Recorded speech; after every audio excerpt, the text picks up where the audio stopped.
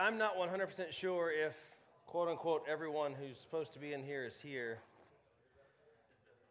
But I do know for sure that I am not one of those who are gifted at precision with timing. So the longer we wait, the uglier it could get as far as the clock is concerned. Thankfully, I have a very focused piece of content to share with you guys, so hopefully we'll be able to get through this together. Let me pray for us, and we will just jump right in. Father, we thank you that you are a God who has revealed himself to us, and you have done so in the Scriptures, boldly proclaiming throughout this idea that you are a covenant-making God who binds himself to a people and does so for his own glory and for their good, that they might be a blessing to the nations. Thank you that you're a God who is passionate not only about your people, but the children of your people, that you repeatedly say this covenant you make with your people is for them and the generations to follow. I pray you'd help us to connect some of those dots this morning and leave here kind of energized to dig even deeper on how that thread truly drives what we're trying to do in youth and family ministry in the church. In Jesus' name, amen. So just to orient you guys a little bit about what we're going to do in this. Okay, it's almost. Did Richie look at this diagram at all, or did he hang out on the tree? Okay, it's almost all the same content. Most people like the tree better because it seems to show more movement. This is just an attempt to put the whole philosophy of ministry on one piece of paper. And Richie's going to be having a whole other session with you guys on, quote unquote, the presuppositions. So he'll talk with you more about the philosophical part of kind of what the presuppositions are. But just to give you what we're doing today, we're going to be talking about two of the presuppositions that flow out of our leaning on and growing out of covenant theology. So we're going to be talking in this session about the church and the family. As we think about the ministry, you all saw from the soil moving up the trunk and the goals in the tree and, the poor, sad Holy Spirit raining down. I don't know if he said anything about that. People are like, I'm sorry, Holy Spirit, that you're a rain cloud. But anyway, bringing life and all that kind of stuff. So here you're seeing we're moving a student through, towards the goal reaching, equipping, the purpose, reaching and equipping, those goals, these things coming out of a changed heart, of a new heart, this fruit bearing in their life. He talked some about the principles, I think, with you guys. The avenues, just kind of one-on-one, small group, large group, of ways of kind of, hey, there's really only a few ways you can be moving towards people. But this presuppositions piece, some of the speakers that we've had over the years like to talk about the presuppositions as like the operating system of the ministry. It's the stuff going on in the background. You don't really see it. Certainly not programming, but it's just stuff that's true, if you will. Others like to talk about the DNA of the ministry. Like your DNA kind of determines who you are, and no one actually stops and interacts with their DNA necessarily, but it's your DNA. It's part of who you are. And I like both of those illustrations because where they come into play really well, and I'm hoping you'll hear this some, is what was super beneficial for me when I first started coming to youth leader training. I had been in youth ministry for about 8 years, and this really gave me tracks to run on to do. One of the most important things it helped me to do was reflection on the why I'm doing what I'm doing in ministry. It did give me some good things to try and think about, but the presuppositions are something that, again, not to talk too much about it because Richie will walk you guys through some of that, but you can stop and think, for example, a ministry that doesn't take seriously and root its kind of whole thought process on the importance of the local church. What would potentially be some fruit of a ministry that sees the local church as peripheral, if not unimportant? Just throw a couple things out. What might that look like?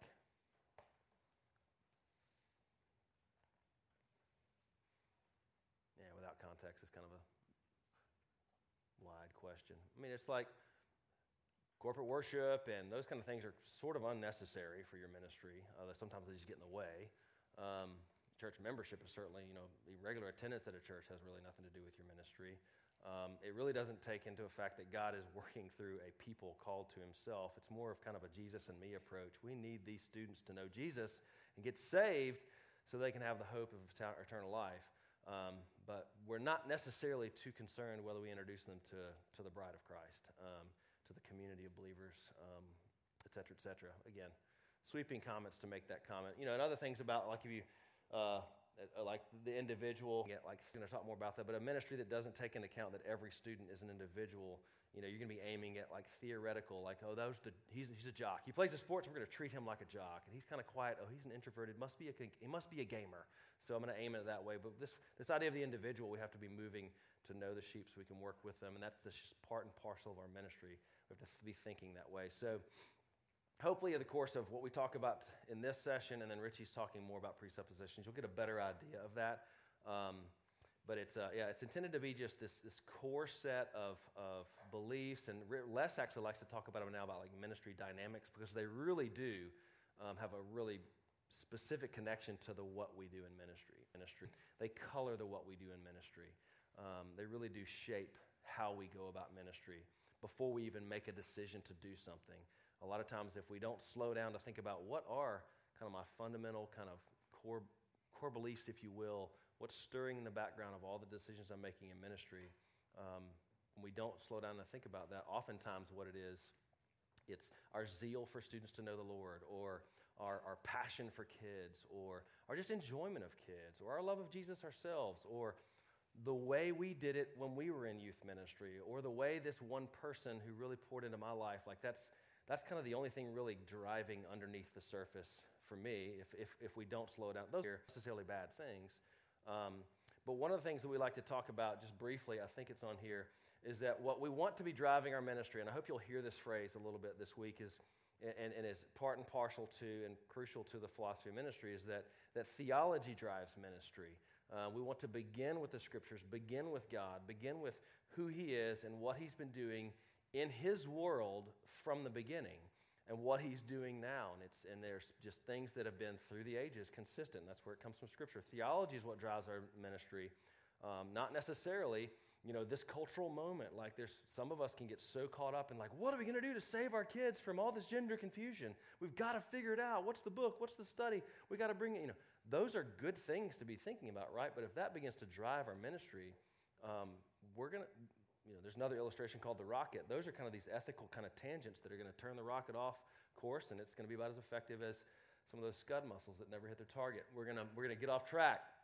Zeal alone is not a reliable guide for ministry. It must join hands with theology and wisdom. And that's a quote from our brother Joey Stewart, who shares this hilarious story that I will give a very brief version of. He shares a story when he was a young youth pastor, and he was talking about there was this family in the church, this man in the church that everybody knew he was kind of a miser, wasn't around church a lot, but in a nutshell, that's kind of the people who knew of him. He was just an older kind of crotchety old man or whatever. Telling his youth group once away, I don't know the whole story about how, and Joey's a great storyteller, but he's telling his youth group one night at youth group, he's getting to the rising crescendo of his youth talk or whatever, and he gets to this place where he's like, and if you don't trust in the Lord Jesus, you will be burning in hell just like Mr. Smith is right now. Just thought it was going to be the most powerful thing. And Joey often says he grew up in Southern Baptist backgrounds, and sometimes he'd get his tent going. But anyway, he says this, and he's like, this is great. And then he finds out later on, so he shares that one of the girls, we'll call her Alice, and goes home and tells her Mom, did you know that Mr. Smith is burning in hell right now? And Mom says, really? Where did you hear that? Pastor Stewart told me.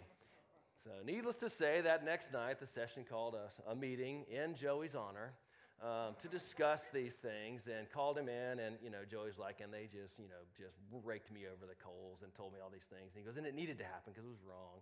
And he walked to the house that the church gave him right across the street, kind of, I can picture Charlie Brown or whatever. Not Charlie Brown. There's another pop culture reference that's not coming to my head right now. Yes, thank you, George Michael or whatever. Yeah, thank you very much. Very well done. You saved me there. That was going to bother me, and then it was going to be a problem. Thank you. Just kind of walking away sad or whatever, but the pastor, a couple hours later, comes up, knocks on the door. He goes to the door to the pastor, and he's got a care package with him, 6 of them, and they sit and they talk about failure in ministry and struggles in ministry, and it kind of began this learning that, so many of us, senior pastors to youth directors, we run out with an honest and understandable zeal that people's lives would be impacted by the gospel, and that's a good thing, but without a sense of slowing down and say, okay, what what's underneath me when I'm going, like what's really driving me. It's encouraging us to remember in one of the presuppositions is that God is at work, that allows us to slow down and think, okay, what's going on? Now, we don't want to slow down and have like a 3-year sabbatical about what we're thinking before we actually talk to someone about Jesus, right? That's the overcompensation. But anyway, this idea that one of the ways we can kind of simplify a ministry that's not super reflective and maybe that's driven by method or target is this kind of zeal alone thing. So theology and wisdom wants to be combined, and our philosophy ministry is going to create some space for that. You know, the philosophy ministry is this grid through which, if you will, it's a filter through which, if you will, you take your doctrine and all this content and truth and hope and peace you want to bring to students. It's kind of the theology box, if you will. How do we get that to the students, kind of to method, so to speak? And if we sometimes run too fast without slowing down to think about how we're going to do that, we oftentimes end up getting steered by method rather than our belief systems. And oftentimes in my ministry, even after learning and growing some in the philosophy ministry, I was able to slow down and reflect and with my teams say, we talked about things should look like this way, but we reflect on our ministry and say, wow, we were a really fun ministry this year, weren't we?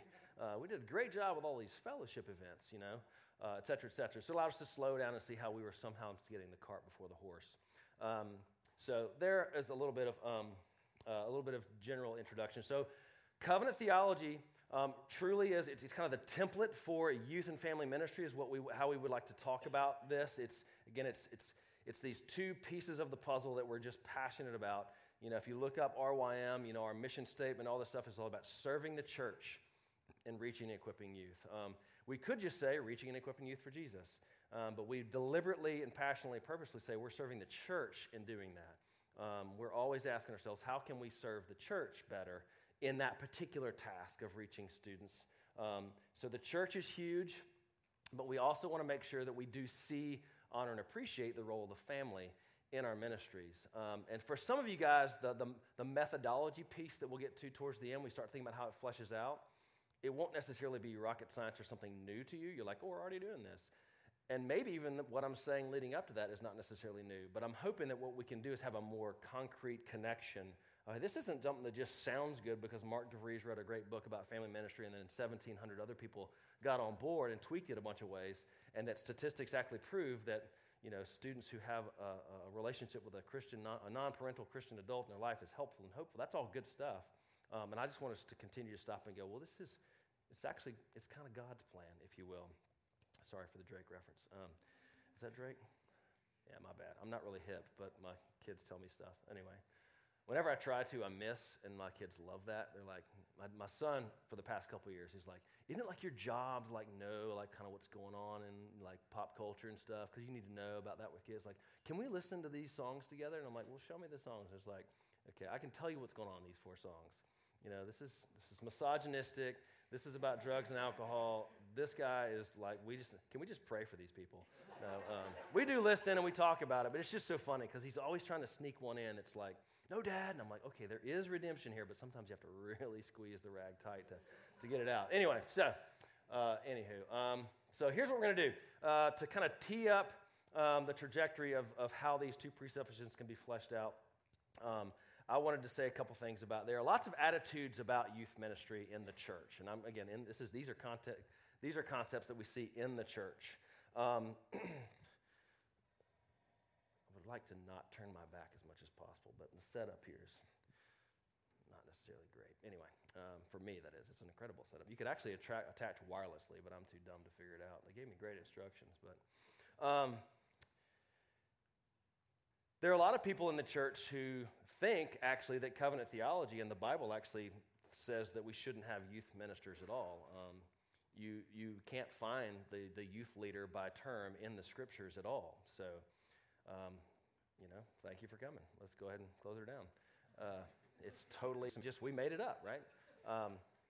Now, it's really funny. One of my favorite things to do is when I do some exercises with people, and I would encourage you maybe to do this with a leadership team, let's find pictures of men and women in the scripture who are pouring into the next generation, proactively. And I think it's Titus who talks about his grandmother, mother and grandmother. And I was like, women youth ministry leaders. And a certain flavor of the church shakes and shudders. Sorry, I love my brothers. Anyway, I get excited about stuff like that, but I should shut up. Anyway, there are those who say, we don't need youth ministry, and there's different attitudes. So one of them, there's this idea of, there's this idea of the church, youth ministry, and family, these kind of three categories, so to speak. They're like, when it comes to raising my kids, we don't need the church. We certainly don't need youth ministry because all we need really is the family. Like the father, he's the minister of his home, and his wife and children are his parishioners, and he's the spiritual leader, and he's the one who's going to say it how it goes. And it's it's clear we've got all this stuff. Hey, talk to your children when you're coming and going, and when you're waking and sleeping, and all that stuff, right? Forgetting that was a corporate call. But anyways, this idea, spoken in the context of a larger community, they're saying, hey, we don't need the church to raise our kids. We certainly don't need some youngster reaching my kid. I don't know what they're going to be saying, but we definitely need the family. We're big on the family. They're not saying they don't need the church at all, but in terms of reaching the next generation, in terms of ministry to students. There's another category that says, yes, we need the church, but we still don't need youth ministry because we want the family. We need the church. The church needs to be doing everything they can to create opportunities for families to be together. It's this uber family ministry, like Sunday school classes are always for families, and family retreats, and family services, and family resources, and it would just be they're just really bothered by this worldly kind of setting off teenagers as their own category. Now we do know that socioeconomically, or whatever the right word is, that was sort of a new term, industrial revolution, blah blah blah blah blah. I get all that. But they're also missing some of the pieces of the puzzle. Common Grace Knowledge tells us there's a lot we can do age specifically, and we'll talk more about that. There's this other kind of perspective is, we need the church, and we certainly need youth ministries because it's their job. It's the church's job to raise me and my kids. They're the professionals. They know the Bible. My job is to have a good job and pay the bills and provide clothing and shelter for my children and, water them like they're plants or something. It's like, hey, you guys do it. We'll be there on Sunday. You better bring your A game. But if my kid starts, smoking dope and hanging out with the wrong people, you better change your youth ministry. And what's wrong with this youth ministry? Et cetera, et cetera.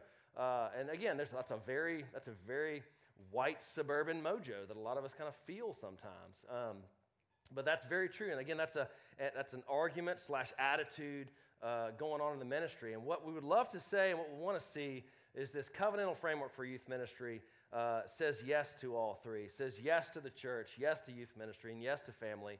And it's built out. I thought the next slide was going to be the kite, but we'll get to that later. No, we won't. I want you to see it right now, fresh after that statement. It was supposed to be like a bam. Oh, this is great. You get to see all these little things. So this is an illustration that Joey developed that we want to say yes to the church, yes to the family, and yes to youth ministry / age-specific ministry. And we'll see how they all kind of work together later. But, I wanted to say yes, yes, yes, and boom, the kite would go up there. So we got the student. We're leading them to Jesus through the family, through age-specific ministry, as well as through the covenant community, a.k.a. Family ministry stuff. Where'd my cursor go? And this is why I'm an idiot. Boom. There we go. So let's take before I go into kind of talking a little bit about the covenant and covenant theology, which will be some of you guys are like wicked smart compared to me when it comes to theology. I'm going to give you like a cursory glance here. Before we go there, any questions about something I've said, something didn't sound right? I have been known to be thinking I'm saying things clearly, and stuff comes out that has nothing to do with what I was aiming at. Sometimes that can be confusing. Before we go any further, any questions or comments about? Awesome. Okay. I'm never offended by, hey, dude, when you said that, what's up with that? I'm okay with that. I'm painfully aware of my willingness to, my ability to steer things confusingly. So anyway, there's an invisible quotation mark there at the beginning. You just can't see it. It's not a typo. Those never happen. This guy wrote, there's a lot of theologians have written about covenant theology and stuff. And this guy named O. Palmer Robertson wrote a book called Christ of the Covenants. And he defines a covenant as a covenant is a bond in blood sovereignly administered. And the piece of this that I want there's a couple things there I want us to think about. Keep there for now. This idea of it's a bond that God, when we talk about covenant theology, it's this picture that God has bound himself to a people. He didn't sit back and go, all right, we're going to do a draft. Let's get a couple angels in here. we're going to get the God team, looking at stat sheets and stuff. No. We see in Deuteronomy 7, that I didn't choose you because you were great and powerful. It's actually because you were small and insignificant so that I could do what I want to do through you. Bless you that you might be a blessing to the nation so that my image might actually go out, which was the design from the garden. But God's bonding himself to a people, and we won't go into all the ways and shows these beautiful pictures of that, but we'll mention some of that. And this idea of it being in blood, in that rooted with covenants, and we learn this from ancient Near Eastern history, that when a covenant is made, it's bonded in blood and it's sovereignly administered. This was not an egalitarian kind of like, we'll work together on this. The big guy went to the small guy and said, I'm going to commit myself to you, and then you're going to kind of do it this way. There was always signs and seals and regulations and stuff that when Joey teaches this, he talks a lot more about that kind of stuff, and I can change it. Moving on. But this idea of this gracious kind of sovereign move to establish this relationship, and this idea of bound in blood, they would like hack up animals and put them on either side, and they'd walk through together and say, if I break this covenant, do unto me as we've done unto these animals. This powerful, powerfully symbolic ritual that would occur. That happened. And when we say talking about covenant, we're going to look at a passage in a second where we see how God does this with Abram. It's really powerful. And it's powerful because there are powerful ramifications of the covenant being broken. What God tells us through Scripture is that if the covenant is broken, then do unto me, as we've done these animals, death, shedding of blood. But when God makes this commitment with Abram, he actually himself walks through. And we see that he's saying, hey, that if you break it's not your blood that's on your back, it's mine. And that's where we see this many pictures of how the covenant points us to Jesus. So covenant theology, is simply the systematic study of God's redemptive plan for his people. Throughout the Scriptures, God is working to call a people into himself via the covenant family, via his covenant to them. The Scriptures, one of my seminary professors said, you can summarize all of Scripture with one phrase: I will be your God and you will be my people. It's not summarizing Scripture as this is the instruction manual for life, which there's some truth to that, or this is all the answers you need for life or whatever. But this is a sovereign creator God who's saying, it's my world, you are my people, and I am yours. And his crown desire is to be near and with his people. Shout out to Ed Welch. She's got a new book coming out called God Came Near, I think is what the nearness of God or whatever. I don't know. He's been with us at Wild Tea before. I'm a big Ed Welch fan. But anyway, that's something that I didn't get for a long time, is that God desires communion with his people. And he's binding himself and he's shouting at us through Scripture over and over and over about that. So the covenant is this framework by which God ordinarily brings salvation to his elect. It's the skeleton of Scripture and of all redemptive history. It is a robust piece of work, to say the least. So what I want to do is hit just a couple of passages from Scripture that there's so many. And I'm not going to exegete passages and talk about Hebrew words and stuff, but I'm taking for granted that you guys know some of this, and I'm also knowing that because you're smart, you can go and read and learn more about covenant theology after the fact. We want to show you and point these things to you, but we also understand we have a limited amount of time to do so.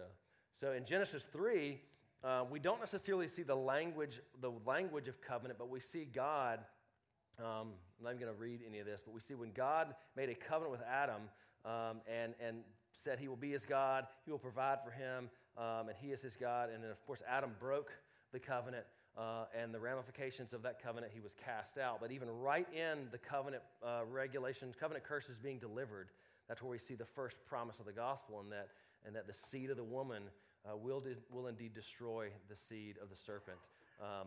And one from among your seed is what kind of the Scriptures would say. And it's this promise of this Messiah that all of the Old Testament, through all the different covenants, all these different little pictures, his covenant with Adam, his covenant with Noah, Abram, David, all these moments where these things happen over and over and over, it's like sneaking the curtain open a little bit more, a little bit more, a little bit more, seeing how God's gracious work through redemptive history is moving to when, of course, we can, by God's grace, see with the entirety of Scripture, the curtain just being flung open and seeing the blood being poured out for us on the cross for our covenant breaking and God's commitment to us, that nothing could ever separate us from this love. We see that in Genesis 3, but then we're going to see the language really jump off the page. In Genesis 15, this is when we see Oh, this is another paraphrase one. Kind of 17 and on in Genesis 15. This is where we see this covenant ritual with God and Abram born out. Interestingly enough, so when God, he tells Abram to gather all these animals together, some oxes, some lambs, some golden retrievers, and whatever he needed, and then they hack them in half, and it's bloody and smelly, and the little puppies are like, why? And I steal that joke from Joey. It's really funny when he does that. Moving on. But then they walk through it, and you can just kind of smell and think about this crazy thing going on. But Abram knew what was happening. He knew what was going on. But he was caused to fall into a sleep, and then he kind of is awoken to see, what does he see? This smoking pot and this flaming torch passing between the dead animals, which is like, he's not, he didn't wake up yesterday. He knows, okay, well, God appeared in a pillar of fire and the cloud of smoke in the desert as they were wandering through. And that's where the presence of God was. So right here it says, I'm here. And I'm moving through these animals, and I'm saying that I'm covenanting myself to you. I'm committing myself, I'm bonding myself to you amidst of all the other things he's been saying kind of in Genesis 15, 16, 17, etc. And if the requirements of this covenant are broken, I'm going to bear the penalty. This beautiful promise launching us forward thinking, okay, this is a God who is not going to back down on this covenant. He is passionately connecting himself to God's people. And then in chapter 17, establish my 7 through 10. I'm just going to read this where it says, and I will establish my covenant between me and you. And this is where I want you to start hearing as we shift to really see how the covenant has everything to do with what we're doing in youth and family ministry. And I will, verse 7, where'd you go? I will establish my covenant between me and you and your offspring after you. Right there, these people haven't even been born. I'm covenanting myself to the generations that follow you because of the covenant I make with you. Throughout their generations for an everlasting covenant, to be a God to you and to your offspring after you. And I will give to you and to your offspring after you the land of your sojournings, all the land of Canaan for an everlasting possession, and I will be their God. And God said to Abram, as for you, you shall keep my covenant, you and your offspring and after you throughout their generations. This is my covenant, which you shall keep between me and you and your offspring after you. Every male among you shall be circumcised. Then we start talking about signs of covenants and stuff like that. We could have a whole talk about baptism and how important that is, but we're not going to talk about that right now. But what we see here is multiple times God going out of his way to say, I'm covenanting myself with you and the generations after you. It's never been kind of like, it's just me and you, Abram, man, Jesus and me time, let's have jam, Sunday at 7. I actually my second call I went to the middle school program was Sunday night jam. I was like, why do they call it Sunday night jam? Jesus and me time. And I was like, we're going to change that. I have another acronym that makes my heart sing. It's Sunday Night Football. We'll change to Sunday Night Fellowship, and SNF has been there ever since. Anyway, moving on. You can steal the logo. It's just too easy. It's like low-hanging fruit, right? So anyway, Deuteronomy 6, another great passage that is often, with some of our perspectives in ministry, sometimes gets missed. So this is, of course, biblical history's gone on. A lot of stuff's going on here. This is the second giving of the law. They kind of didn't really get it the first time. I've got a huge trophy case of golden calves in my life, so as much as I'd like to make fun of them, it's like, I'm all into that. I'm a fool. But anyway, God says some pretty amazing things as he's talking to his community, to the community of believers in Deuteronomy 6. He's going on to, as he's retelling the law, and then I love Deuteronomy. If you haven't read Deuteronomy and spent some time in it, Jesus is all over the place in this book. But anyway, hear, O Israel, the Lord our God and Lord is one. You shall love the Lord your God with all your heart, with all your soul, with all your might. And these words that I command you today shall be on your heart. You shall teach them diligently to your children, and you shall talk of them when you sit in your house, and when you walk by the way, and when you lie down, and when you rise.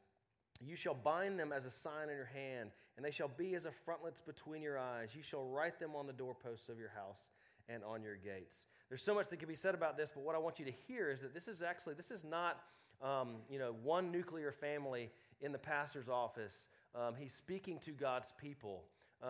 We are, yes, the nuclear family, the covenant family are the essential building blocks of God's covenant community. But even then, every family in the covenant community was not, mom, dad, 2.5 kids, golden retriever with a backyard playground set. It wasn't that clean. Household is a word that I've grown to love a lot. The Bible has a lot to say about households, because in our household, where God binds himself, you often have, your son and daughter's friends from school who have no concept of what the church is all about, or it could be people who work with you or whatever. You hear me, and this is a corporate exhortation. You, God's people, are responsible to saturate your lives in who God is. This God that had kids, soul and strength. It ought to be hard. This is what one pastor told me before we had kids. It sounds too simplistic, but like one of the ways we can flesh this out in our homes is that it ought to be hard for our kids to enter a room of our house or have a conversation of any substance where Scripture and or the truth of God is not seen or heard. And I'm thinking, that sounds weird. Like I have to have verses on them, on the ready, and it's like, not necessarily, but like when your kids ask about this, we just walking, when our kids were alone, walking through a park or going somewhere, I'm like, oh, that's really cool, look at that. I was like, isn't that awesome how God made that? Like, boom, just all the time. That created, it's not just that it's a cool animal, but like, isn't that awesome how God made that? Or isn't it weird that God put 2 eyes on the side of the flounder? What's up with that, whatever it may be, but just like, God, this. Or when he some of my kids get a little older, one of my friends is really kind of weird, and he this, that, and the other. It's so hard to get to know, and I'm like, man, he's a lot different than you. He's got some different interests, I bet his family situation might be a little different. What does it look like to love him? Just throwing God into everything all the time. And we, of course, implicit in this, right, as parents and as believers who have a generation below us, whether they're our kids or our neighbors' kids, we can't pass down when we're not holding. The whole pass the baton mojo is not an awful illustration, but it's not great. But one of the things we forget about that is you can't pass the baton if you're not holding it. We've got to be people who are saturating our lives in the Scriptures and in the gospel. It can't become like, we get 6 hours a week, Sunday morning, Sunday night, Wednesday night, whatever it's got to be this thing that saturates our lives. And it doesn't have to be programmed, it can be beautiful artwork. It can be just a quick, man, I am praying for you today. Let's quick prayer before you head up to the bus stop. God, we thank you for this awesome day. I love this guy. Be with him. Get out. Pound. Boom. It's like some of our thy thee thou prayers are like, you what? Anyway, you hear what I'm saying, just like this over and over. But the cool thing is there need to be people, and I'm getting a little ahead of myself, but in the context of God's covenant community, our kids can rub shoulders with other men and women who are kind of walking in that same water with them. Whether they're actively like a leader in your youth ministry, or they're just like Mr. Jones who sits on pew 3, station 4 every Sunday. If he can somehow see that he has a role to play in passing the gospel on to the next generation, things start happening pretty amazingly. I hung out there a little longer. Psalm 78 is another favorite passage of mine when we think about the role of the covenant community reaching the next generation. The psalmist, this is part of worship. The psalmist talking about how important it is. Again, the corporate, this is the gathering of God's people. This isn't a one-on-one with a pastor and a dad struggling to reach his kids. Psalm 78, we will not hide them, the things he said before, the things that we've heard and known, this truth of the gospel that our fathers have told us. But we will open our mouth. We will utter the dark saying from of old, just the stories from the Old Testament. It says, we will not hide them from their children. And it's interesting, their children. This is talking about even like we can't, I'm so thankful that God has set it up that I'm not the only person to raise my kids to know about God. Because if that were the case, first it'd be a little bit truncated. Second, I'd be a little bit scattered because, as you can see, I'm a little bit scattered sometimes.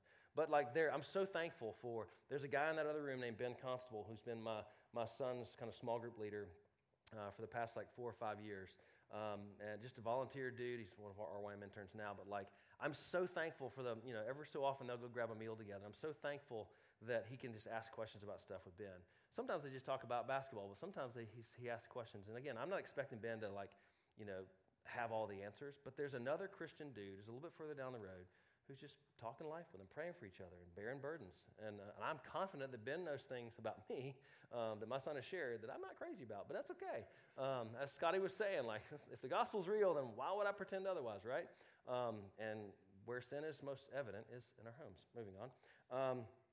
Did I interrupt myself? We will not hide them from their children, yes, but tell to the coming generation the glorious deeds of the Lord and his might and the wonders that he has done. We need to be making sure this is happening in word and deed, where people, ourselves, and others It is a burning passion of ours that there would not be a generation who is not hearing it. That's a whole other seminar on the challenges it is for our voice to be heard amongst the bajillion other voices in our world. I hear that, I know that. But that goes back to the importance of the church. That we don't think church is something you go to on Sunday to check off your moral thing. It's like this is the community to which you have the most belonging. We want our kids to begin to have that category. Like my kids, we're going to church regardless, I don't want to, I'm tired. Like I am tired too. And there are sometimes Sundays, it's okay. We don't get demerits in heaven for missing church here and there, but like it is the routine of our life to gather with God's people. It's less about what's there for me. I just need to be there with God's people. I need to hear the story again. God is great. I'm a sinner. He's pursued me. He's washed me clean. And now he's sending me out in the world to bless my neighbor in some way, shape, or form. To come back next week and talk about all the ways I failed at it, but I need to hear it again. And I've helped my kids as best I could. And I've said this in youth ministry years as a youth pastor. When you're in there, no matter how bad you think the sermon may be droning or you don't like the music, if nothing else, look around the room and go, wow, all these people of different shapes and sizes and ages and stuff, they need the same Jesus I need. Like everywhere and in here, even if they pretend otherwise, like, that crotchety old dude over there, man, he's no better than me in God's eyes, and Jesus loves him like you love me. I mean, just creating those categories for covenant community, God's bound himself to us as a community. You have more in connection, more in common with, and more relational collateral, eternally speaking, with that community than you do any of your sports teams or any of your besties or whatever.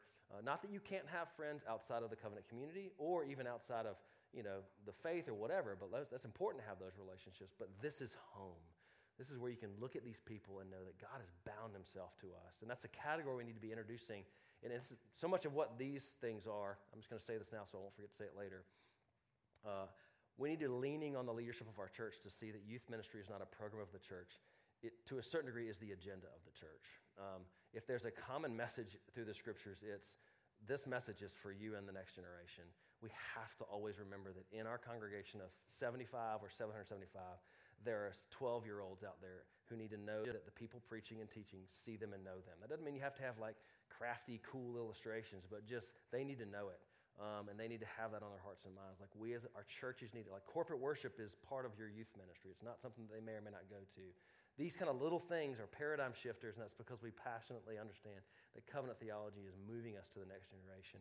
It's not just how we have a little thing here. It's like our churches must take seriously and creatively and uniquely this over the course of time. What ways are we giving space, and getting ahead of myself, for the next generation to see and hear what the gospel looks like? Acts chapter 2 is the last passage I'll read. Obviously, a whole bunch of redemptive history has occurred here, but here we're moving into the New Testament, and we hear Peter, taking up the call, if you will, that we see throughout the scriptures, but in 38 and 39, and Peter said to them, this is just incredible sermon, but he begins to grab a hold of covenant language. Repent and be baptized, every one of you, in the name of Jesus Christ, the fulfillment of this covenant promise. For the promise is for you and for your children and for all who are far off, everyone from the Lord our God himself. Everyone whom the Lord our God calls to himself. And with many others he bore witness and continued to exhort them, saying, et cetera, et cetera. This very clear call that, we had household baptisms and all these things going on, like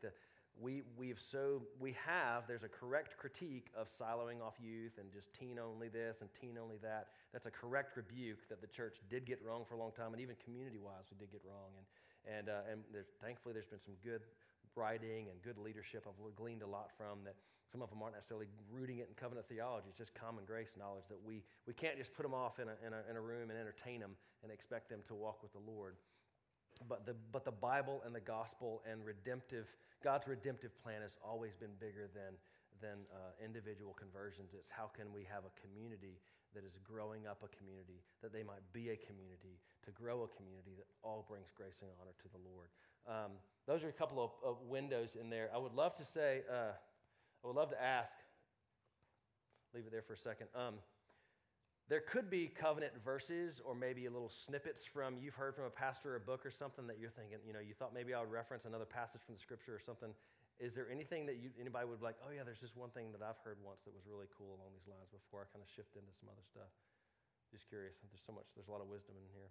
If you have it and don't want to say it, that's also fine. Cool. Any questions about some of those passages or something about covenant theology? Again, that was not a lesson on covenant theology as much as it was just a couple of little glances behind the curtain at some of the texts. Yes? So just in terms of helping families and equipping families to, I guess, have this mindset, Mm-hmm. when you start getting down into application, you gave a couple examples, but, I mean, you try to give off the idea and the vibe that, like, this is not hard, it's not rocket science, Mm-hmm. like, it's actually pretty simple. Mm-hmm. Like, in other words, you don't want to necessarily overwhelm them with, like, oh, you have to do all these things. Yeah. It's just, hey, this is just living out your faith in Christ, and that looks like praying with your family. Mm-hmm. Yeah. I mean, simple and easy are not synonymous. That's something I've also learned. There's a lot of very simple things in life, like, being on time to a meeting. Like, I'm going to meet you at this restaurant at noon. Like, I live my life 10 minutes behind. I've gotten a lot better. But I used to think it was no big deal, like whatever, but like it's actually very disrespectful and it doesn't honor people's time. And there's things, but and it's not hard. I can make decisions to be on time, right? But it's not necessarily easy. You have to make decisions. You have to arrange things. You have to be thoughtful. And like he was saying, that creating a culture in your church that helps families see that creating a culture in your home that sees and experiences and understands the gospel and the scriptures of the Lord, that's simple, but it's not easy. Especially if that's not been a case at all. It's almost like parents are hearing, like, you're asking me to completely turn everything we've done upside down, and I feel ashamed, and I feel guilty, and now it's a hopeless cause. So a lot of the work, that's why it's often not wise to start with, we're introducing a new program, family worship night, and everybody's like, if I go, that means I haven't been doing it, and I need help, and then everybody knows that I'm a failure, blah, blah, blah, and it's like, it's where it's simple to a certain degree, but it is challenging. When we pull the kite up at the end, we'll kind of play out some ideas and actually hear some ideas because it's a simple concept to keep the whole crowd in mind, but it's not necessarily easy to choose how to encourage people to go that route. I mean, there are some things that are pretty straightforward. That's a good point, though. It's nuanced. It's hard, but it doesn't have to be the great programming. There's a great program out there I have to do, and there's a ton of programs out there you could try. But again, so long as we look to a great program that'll connect, that'll answer the family worship problem, then we're getting way ahead of ourselves. We're looking for method. Again, try things out so long as they're rooted in the right place. So this is the last little. I'm going to try to fly through this. This is another area when we think about as we move towards the kite, and it was to move towards application. Okay, so we've all agreed, at least in theory, we want to bring our students, we want to lead our students, and we want to see kids in our church, and they could be neighborhood kids. We want to be a community that is we want the next generation to hear about the Lord. So often these children, we're leading them. We want kids to be good kids. We want them to make the right decisions. We want them to not, sex, drugs, and rock and roll. No way, et cetera, silly examples. But functionally, we're kind of leading them to the law in this moment. Again, nothing wrong with the law. It's good. But where are we leading them? Or our doctrine, we want our kids to be able to understand justification, sanctification, glorification, et cetera. We want them to know that they're not saved by works and they can't impress God. And some of the things that Scotty was saying last night, we want them to know their stuff. And we have just robust teaching in our church and our youth ministries. And, we got sixth graders parsing Greek, and it's just awesome. And we feel really good about ourselves. The whole mini seminary youth ministry model is out there, and it's alive and well. And again, there is beauty there, right? We want our kids to know doctrine, right? Even as Camille was talking about, these kids who've grown up in the church for the first time articulating what they believe. And I will say articulation, and one of the little windows I have into years of ministry, some of you guys have been in the game a long time, I saw that as kind of a failure of mine as helping kids articulate their faith better. And that's something that I work with some youth workers on. How can we do that better? And I'd love to hear your stories on that. But anyway, a whole other story. But anyway, church activity. We're every time the door's open, we're there. We get them. We checked our box there.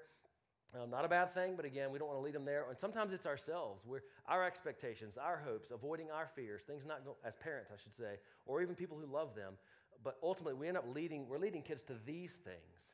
right?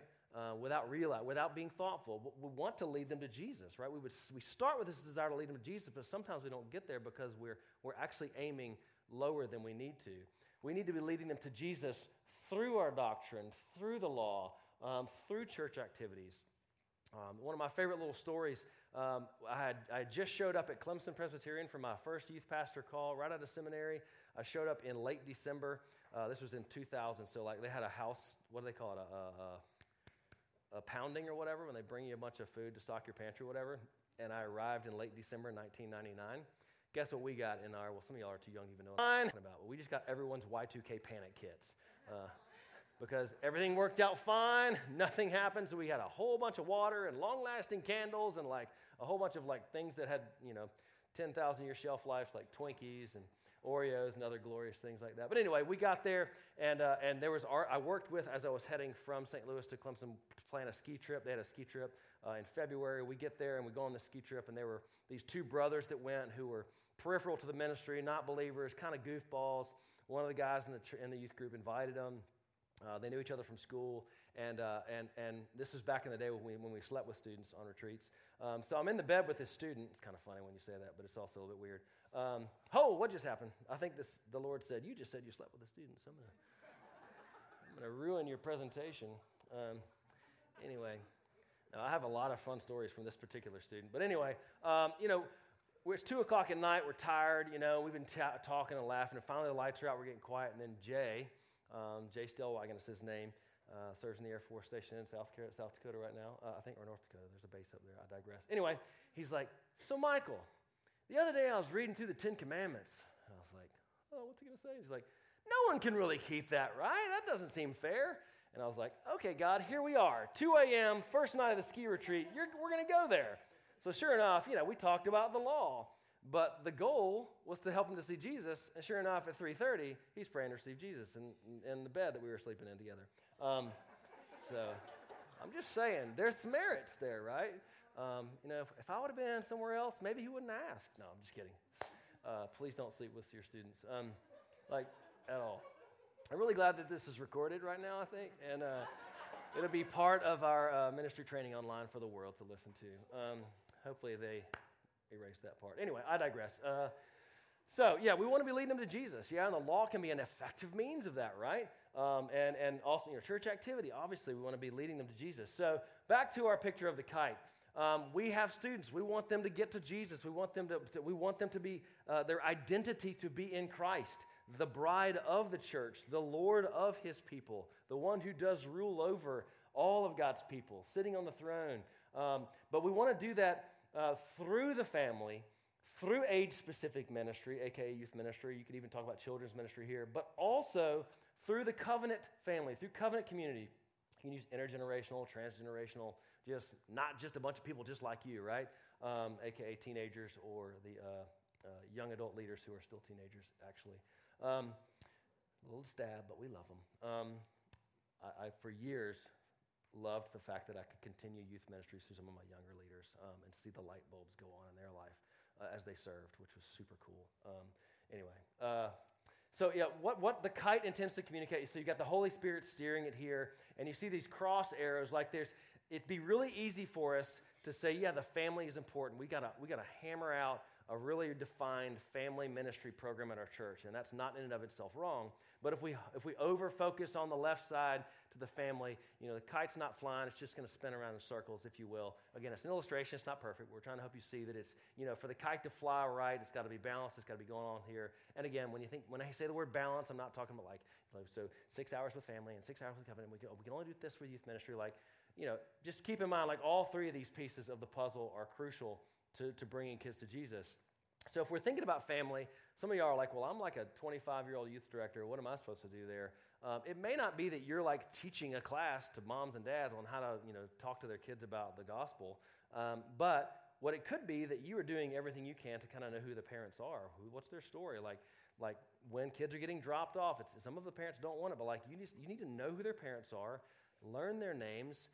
Hey, if they're down with calling them Joe and Jane, go for it. If it's got to be Mr. and Mrs. So-and-so, go for it. But they need to know that you know them and that you respect them. And I'm so glad that Billy's able to come again tonight. We love having him here.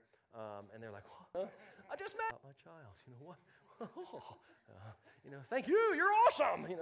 I just met him. No, this idea of we need to connect with them. They need to be seen and heard. And it's not only just us, but this is something that the church has to see. Another thing that I'm so frustrated with is many of our churches are functioning as if parents hearing the sermon on Sunday is enough to equip them to lead their kids at home. That's just like a snippet, right? That's like, it's less about, the sermon's important, but like we have to be asking, how can we through the course of our year be thinking about parents? First and foremost about equipping them is got to be like showering them with the gospel. So much of, if you have kids, you know what I'm about, you understand what I'd say. So much of parenting is dealing with shame and guilt. Parents' shame and guilt. It's the most terrifying and overwhelming experience on the planet. From the moment you hold your child for the first time and like you have no control over this little thing. You can't make them breathe or make their heart beat. And at the same time, you do have control of your ability to drop them or like say the wrong thing. And now that I've got an 18-year-old, a 16-year-old, a 14-year-old in the house, I'm seeing some of the fruit of some of my foolishness, if you will. And it'd be easy for me to just go, I'm out. I just totally ruined everything, And my kids are awesome. But like you can see these things, that you're like, oh, I know exactly where this problem's coming from, or you begin to see things over time. So there's no quick fix, but churches and pastors and one another, we've got to be reminding our parents of the gospel, that Jesus in his glory can actually lead your kids to a robust faith in him through your biggest failures. Let's remember that. And that is family ministry. That's leading kids to Jesus through the family so that parents can actually say I'm sorry to their kids at home, without thinking that everything's just going to go to hell in a handbasket. Like that's family ministry right there. When moms and dads say, "Hey, kiddos, you guys came home and I was berating your mom like a Tommy gun with X, Y, and Z or whatever," I was so wrong. And I've talked to her about this, and whatever. Just this is wearing it on the frontlets. This is on the doorposts when the gospel is going out there. And I'm not saying there's not a time to teach content, but if we only focus on like we need the Bible study, we need the book, we need to figure out how to do family worship perfectly. So often, kids are picking up things but before they can talk, they're learning and interpreting and leaning into truth and coming up with truth on their own. So those are the kind of things we need to think about as a church.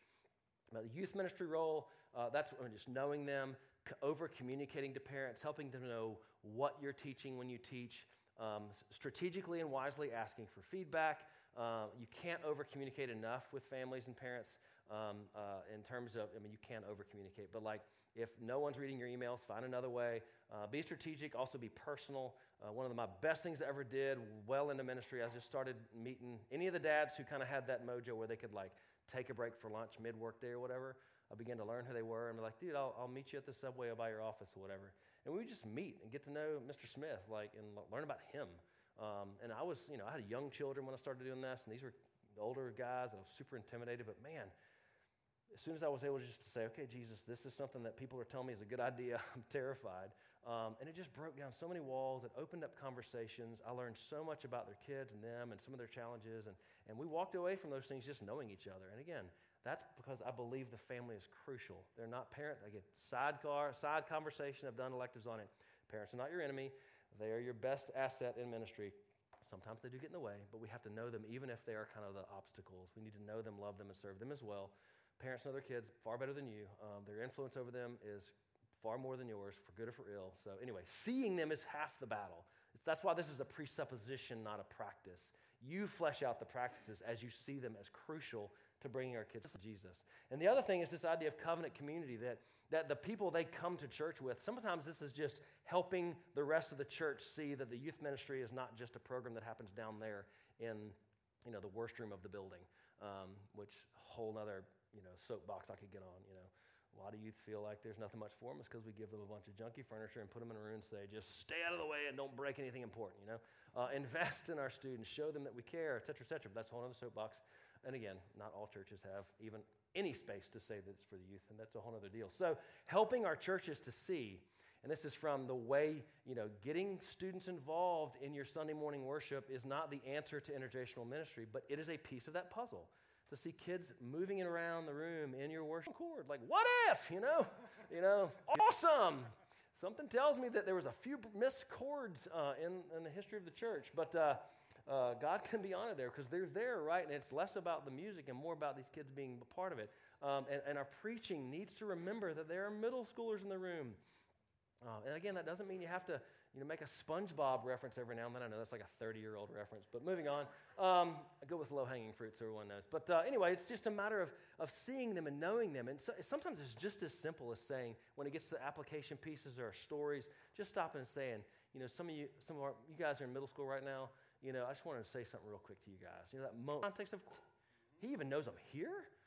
That's just those little things, and that's just in the context of corporate worship. But our Sunday school classes, our retreats. I made a bold move one year. Again, this wasn't my idea, but I heard it, and I was like, I'll try this out. Every event I did in youth ministry for a number of years when I was in St. Louis, I invited my session to join. Come on out to the retreat. Come on. I was terrified. And every so often, one of them would come and just check it out. Because I wanted them to see what was going on. I wanted them to participate. But actually what I wanted was, at the end of a weekend, students to go, oh, that guy's an elder of our church. That's Mr. Smith. He's a banker, played football at Missouri. He's enormous and terrifying, but see, he's just he's a teddy bear or whatever, just whatever it may be. I invited, that happened once, and one of the elders who was relatively old CPA, retired CPA accountant, came on a mission trip with us into the inner city. And he was one of the elders I was terrified with. I got to, as an assistant pastor, I've always been welcome at our session meetings, but all that to say, I would watch these things happen. He was just this detailed guy. He was tall and been around a long time. I was terrified, but he came, and I was just like, oh, this is going to be great. I'm going to lose my job after this because he's going to see kind of some spaz, and he's Mr. Order. But very quickly, all my fears were alleviated when he was walking up. He was lining up across from a 10-year-old kid while we were playing a game of flag football, and he looked across the little kid, and he goes, come on, you ready? And the kid goes, I hope you got insurance, old man. And he's like, what are you telling me? He goes, you about to get burned. And so, he runs by him, and all our kids are seeing him laugh and laughing at, at him. And then we prayed together, and he was part of conversations. He wasn't super but at the same time, literally everything about me and his relationship changed. He understood what we were trying to do with youth ministry so much differently. We had follow-up conversations after the fact where he began to speak into things. He actually helped me learn how to run Excel. One of two people that introduced me to this amazing program that I'm still all these things happen, but again, and then he tells his wife, their small group of primarily senior adults end up coming visiting some Sunday night fellowship stuff as we started doing some small groups coming, and they knew each other by name. Again, little bitty things because they're just organic part of the church. Again, sometimes it worked well, sometimes it didn't. Sometimes you have a lunch with someone, you're like, I'm never having lunch with them again. That was terrifying. I don't want them anywhere around my students, Thankfully, someone else is working in this person's life, but I'm not going to be that one. But again, it's less about practice, more about we have to see that those people in our church, I've had small group leaders say, I would love to lead a small group, and I was terrified because you have no children, you seem really quiet, and you don't fit the bill, but they've turned out to be sometimes one of the best small group leaders ever and where they won it was not in their teaching, but twice a month they're inviting the girls over to their house and they're baking like machines. There was one benefit because a lot of that baked goods end up in my office. That was a pro. Anyway, all this idea of connecting people in creative ways. Not because programs are fine, but not because of a program, but our kids need to know the people in our church. They can't know all of them, but are there ways that we're helping them see the kids and the kids see them? Sometimes that can be through a program. Sometimes it can be creating prayer avenues where you can give cards to folks and they can be praying for students. There's a bajillion ways to practice it. Because think that they need to have each other in their life, we will miss it. We won't go there because that's a little bit trickier. Because we're often, we're terrified of it. All the okay boomer stuff going on is not helping either. But that was when it had to stop at our house when one of my kids texted back, okay boomer, and I was this is about to go down.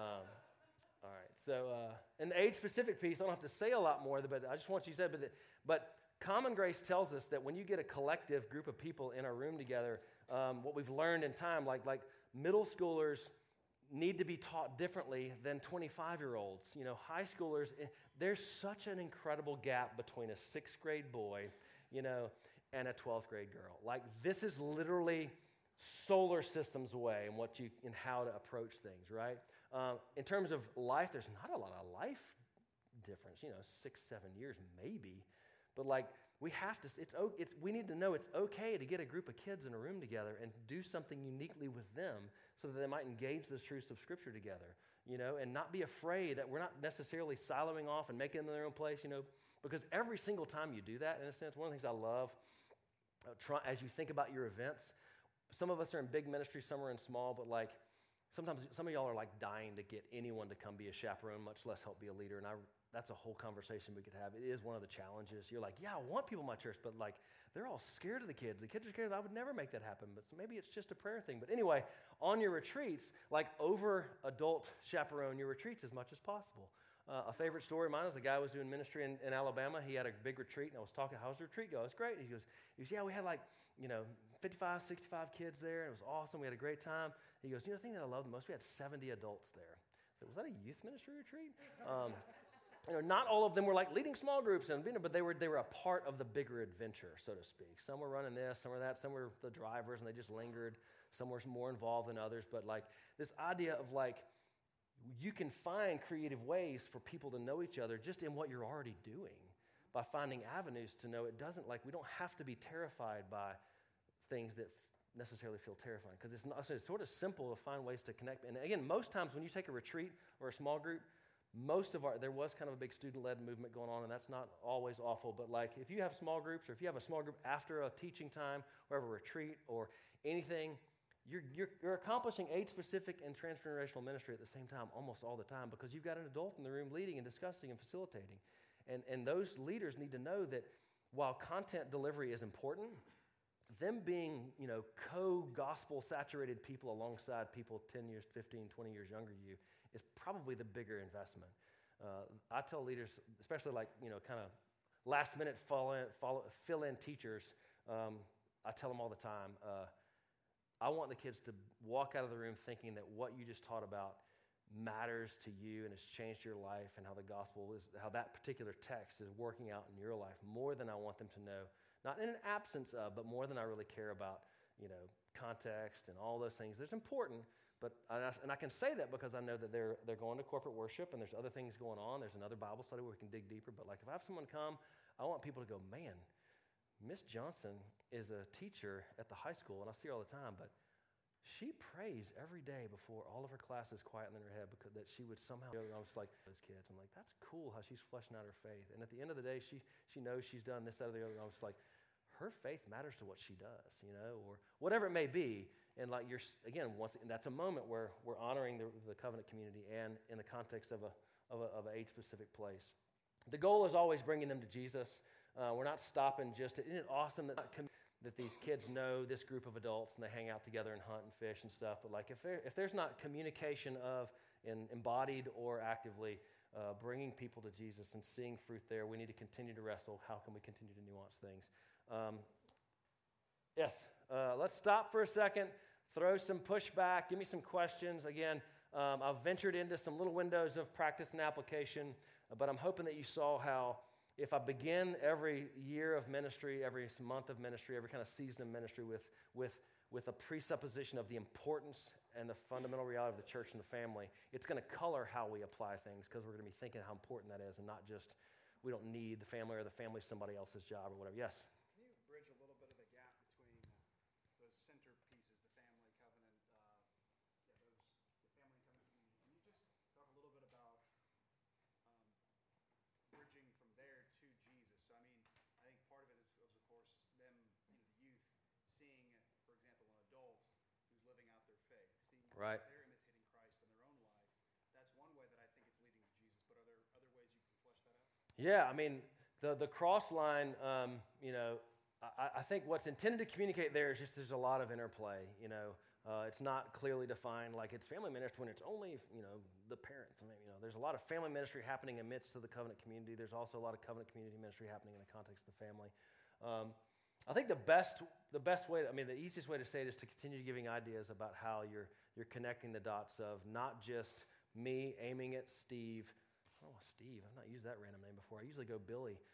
Billy and Susie are my go-to names, but it's like me and Billy and like answering his questions and trying to lead him to Jesus, or helping Billy's family figure out a way to articulate the faith to Billy. And it gets too boxy that way, but it's more about like when you're thinking about Billy, you're remembering he's a context of a family. And that starts talking about individuals. Okay, well, as I'm ministering him in the age-specific zone, as I learn about him and get to know him and I hear about some challenges at home, what are going to be some ways that might encourage his family to be a part of what I'm doing with him individually? What are some ways that I can speak into that? Some of the easy ways to do that, was going with over communication. It takes work. It's a simple idea to send an outline and brief summary of what you taught Sunday school to your kids. It's not hard. It's simple, but it means you actually have to slow down and do that, and then create the document and actually hand it to parents or send it to them. And then it's also a little challenging because what if they reply with, well, I don't like what you taught my kid, or should you, we have to be ready for that. But again, it's honoring them by communicating, and you're letting them in. Same thing with covenant community. The covenant community one is just the ideas and possibilities are countless, because if you don't force it into little boxes, we also need to, and so much of this stuff, I meant to say this earlier, it sounds like I'm ignoring children who are not church members or kind of the outside community. Like, intergenerational ministry can be happening when your kids are being coached by a believer who goes to another church, or you've got kids in your community coming to your church. Their parents have nothing to do with your church, and you're thinking about, what would it be like? What could we do to serve that family that wouldn't be oppressive to them or judgmental to them? And sometimes sending a letter, I just want you to say, you got a great kid, whatever it may be. And sometimes they may say, well, that's not the way he acts. I was trying to encourage a parent with their son who came and said, well, that's not the way he acts at home. He's disrespectful, and he's got problems, and we're going to shape him up. And I'm like, this is going to be a challenge. Thankfully, I don't have to fix this, but I'm going to continue to try to love and honor and just helping her be seen, the single mom type situation. So I don't know if I'm answering your question, but I think the challenge I would encourage you to think through is that there's lots of interplay in all three of these. The common goal with everything we're doing is that, folks, when I say Jesus, identity in Christ, fleshing out the gospel, meaning not trying to perform, not living for people's approval, parents with their shame and guilt stuff, and also just being real, and also the rest of the church doing the same thing, creating a community of people whose identity is rooted in Christ. Again, we can't snap and make these things happen. There are going to be people who are on board and loving it. There are people who just, you could say it 100 times, the penny doesn't drop. Maybe not helpful. Well, that was good. Okay. Got there. So, yes. So, kind of speaking to the idea of including parents and more adult chaperones on trips Mm-hmm. and retreats, I guess push back and just was wondering what your wisdom would be in this. So, I feel like I have folks mostly middle school, and the thought of any middle schooler's parent being on this trip with them, Yeah. would probably one, want them to like knock on the trip, Yeah. or two, just I feel like when they speak about that, it's just like, oh well, I can't be my full self, I can't. Yeah. No. Kind of Backstory on that you have, that's the strategic invitation of parents. There are certain situations where that's not great, especially with middle school. Most of the things I was thinking about that I invited, like the session tour, these were typically high school events that were pretty focused and had space where it wouldn't be invasive for certain people to be there. There are a lot of times where I want parents to be at things, but there are a lot of events and things we do that I necessarily wouldn't want them to be there for obvious reasons. I've had parents say, I'd love to be a small group leader. You talk about you want the parents to be involved in stuff, and I'm thinking to myself, no one will come to your small group, and some might leave the church if you lead them. So I'm like, thank you. We've got everything taken care of, and then what I honor, though, is this is a person who sees value in what we're doing. And I just try to get to know them. And oftentimes, we can get to know each other. And the more I get to know them over a couple meals or conversations and talk about what's happening there, sometimes they're going to self-select and go, oh, okay, I understand that. But it's like honor, thank you, good, blah, blah, blah. But no, those people. I like to ask students, when I'm needing to build a ministry team or when I'm thinking about the importance of parents, like asking students, what are some of the adults in the church that you guys think are cool? And like you sometimes will figure out there are leaders there that you never would have thought to ask, Him? Yeah, dude, he's awesome. That guy can shoot a deer with a bow and arrow from 3 miles away in the dark, That's cool. So does he love Jesus? I'm not sure. Well, let's figure that out. So anyway, all this to say, that's a good way to get names if you're kind of brainstorming, because they're already looking around. Sometimes their ideas are awful and wrong, but sometimes they could be spot on. But no, that's a good point to say. Invite all the parents and the elders to everything. That definitely shouldn't be taken. What do you call that? Thoughtful, strategic. Yeah, it's a good word. Can you speak a little bit more to the issue of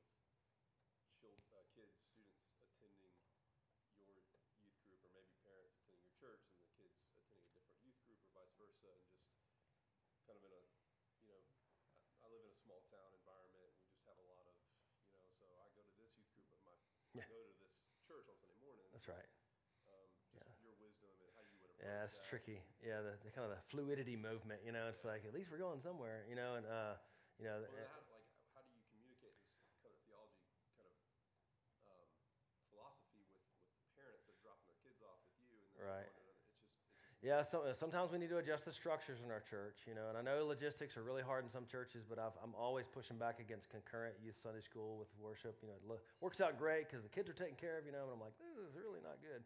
But again, it's not my place to tell churches exactly how they have to do it. There are other ways to maybe combat that problem. But with reference to so my kid goes to youth group, I would do everything I can to get to know the leaders of that other youth group, go to meals, hang out with them, hear their heart. Hey, can I come? I'd love to see, what's going on, what I can learn from you. And it could be that they got a great thing going, and we can stop and go, okay, yeah, this isn't ideal, but with their family, but they go to the youth group with the other there, and not here. Well, if they're in corporate worship with us, with their family, but they go to the youth group with the other one, put your pride on a shelf and stare at it for a little bit and say, are we okay with this? Again, but if he's going somewhere that's just like Cokes and jokes and, it's no good. Again, I love Coke, a cola, and jokes are great as well. Recorded, got to make sure there. Yeah, getting to know that, because sometimes you can actually kind of celebrate it. I've been on both sides of that, where kids have come to my youth ministry who go to another church. And if I see it consistently and I know some people over there, I want to make sure. I'll actually call the youth leader and say, Susie Smith, the family has been in our church since it was founded. They're the most important family in the church, but we never see their kids. We think they do drugs all the time. It's like, well, they're actually at our youth group. Silly examples to make the point. Trying to keep that communication open. We need to. Our pride is usually the biggest problem there, and I don't want to project onto you there. You could be just much more holy than me, and probably are. But typically, when I got frustrated by kids going to other youth groups, I felt shame, like, oh, well, I'm not cool enough, or we're not fun enough, or what's the deal? And usually, it had nothing to do with it. So I would look for ways to make sure that kid knows I know them, and that their family knows that we know them, and make sure they're over communicated. We're doing this, we're doing that, so they are involved, even if they never come. Hey, you're doing this. Love for you to be there. Any resources you're creating for parents as a family, that parent gets them, and getting into that family as well. So I think it's more organic and less. We need to have teach it. The teaching piece is almost subversive sometimes. You could do a series on covenant theology and how important it is if it's necessary. You might not want to figure out how to frame that so anyone will come. But it's hard to actually teach. It is. It's one of those things that it colors. Like when I'm talking to students, another thing, I've been talking about how adults need to know that kids, but like kids need to know that they need adults. Like when you go to worship, creating that space for them. When you go into worship, I know it's hard, but like you need to know that you need those people and they need you. Like you can't do this on your own. Don't think that just because they don't know how to run Snapchat that there's no hope for them or whatever. Like we need them. Like that, we have to build those categories. So we're teaching it explicitly, but we're not necessarily having a 6-week series on covenant theology. So it colors everything we say. Every week we teach, there's application time in our lessons, and we can find ways to insert stuff that challenges them to think in a way that I never would have thought about that. So that's helpful. But no, being cautious about the interplay between churches, getting to know other church leaders is really helpful because sometimes it can decrease our stress. Oh, okay, well, they're actually teaching the Bible there. And we can deal with our own pride issues, and then we can find other ways to serve that kid. Some of the hardest youth ministry opportunities we have is to serve kids who give nothing back and don't seem to really give a rip. But I'm pretty sure Jesus has done that with the world because he didn't go looking for those who were going to give back. He saw a world in chaos, loved it, and moved towards it. So we want to be moving towards students. And again, you may talk to that kid twice a semester, the kid that never comes up. But I will guarantee you those little touch points matter. They do. They simply do. We had a kid at Trinity who, we hardly ever saw youth ministry stuff. But then when he went away to college and his life kind of fell apart and he came back, and one of our interns who kind of sort of kept up with him mainly by email, came back and then bared testimony through this guy's newsletter about how it was his constant connection with him that kept him rooted to this church. They were always in church worship, but anyway, we knew he was kind of wild and crazy, but he came to faith, and his whole life has changed, and the world's a better place. But anyway, little things happen, and it always works that way, so I'm just kidding. Anyway, so it's tricky. There's a lot going on there, but that is something for us to think about. What if our kids aren't coming here, and how do we teach kids, even when it's hard, believers about the covenant? It's like, we can teach principles about honoring your parents, and even when it's hard. If you got some situations, let's talk and trying to get to know those families. So it's tricky, but it's important. Yes. So kind of on top of that,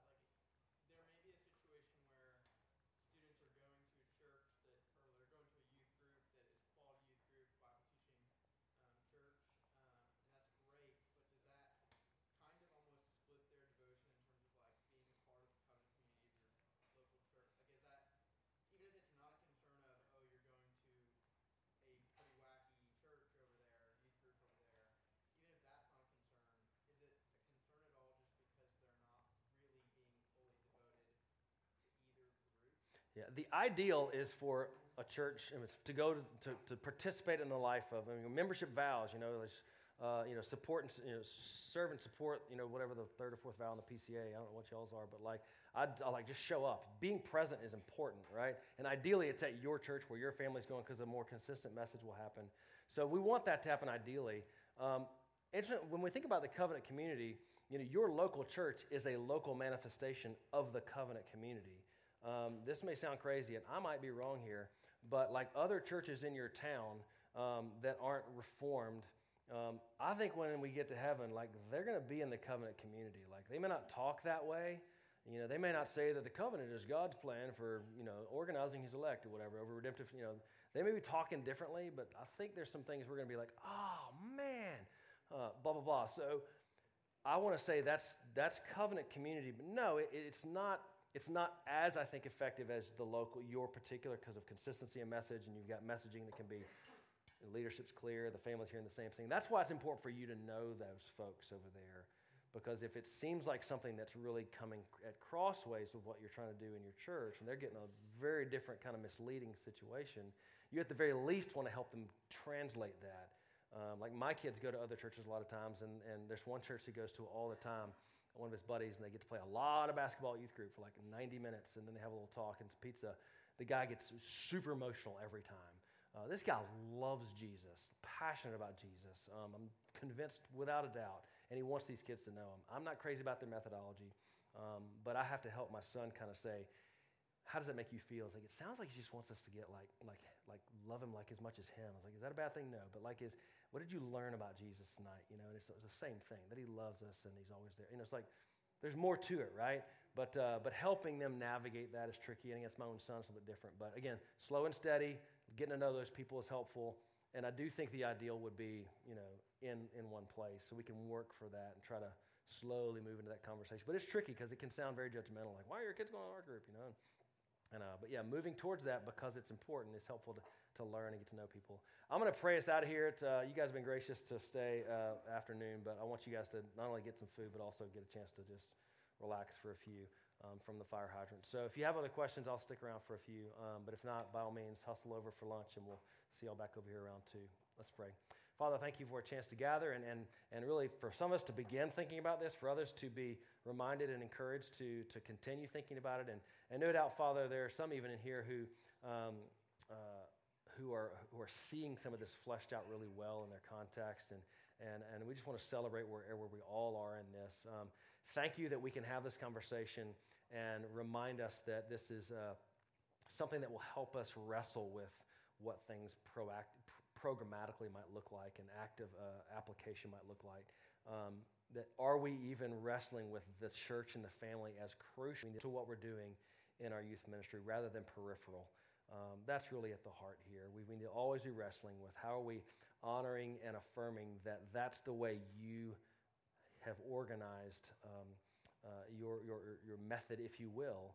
All 3 of these opportunities are kind of the quote-unquote best case scenario to bring the next generation before you and to hear who you are, the mighty deeds you've done, your love for your people, and your work in the world. Thank you for allowing us to pause, talk about this, and thank you for the rest we'll get to have the rest of this for a couple hours now. In Jesus' name, amen. Appreciate y'all very much. See y'all a little bit later.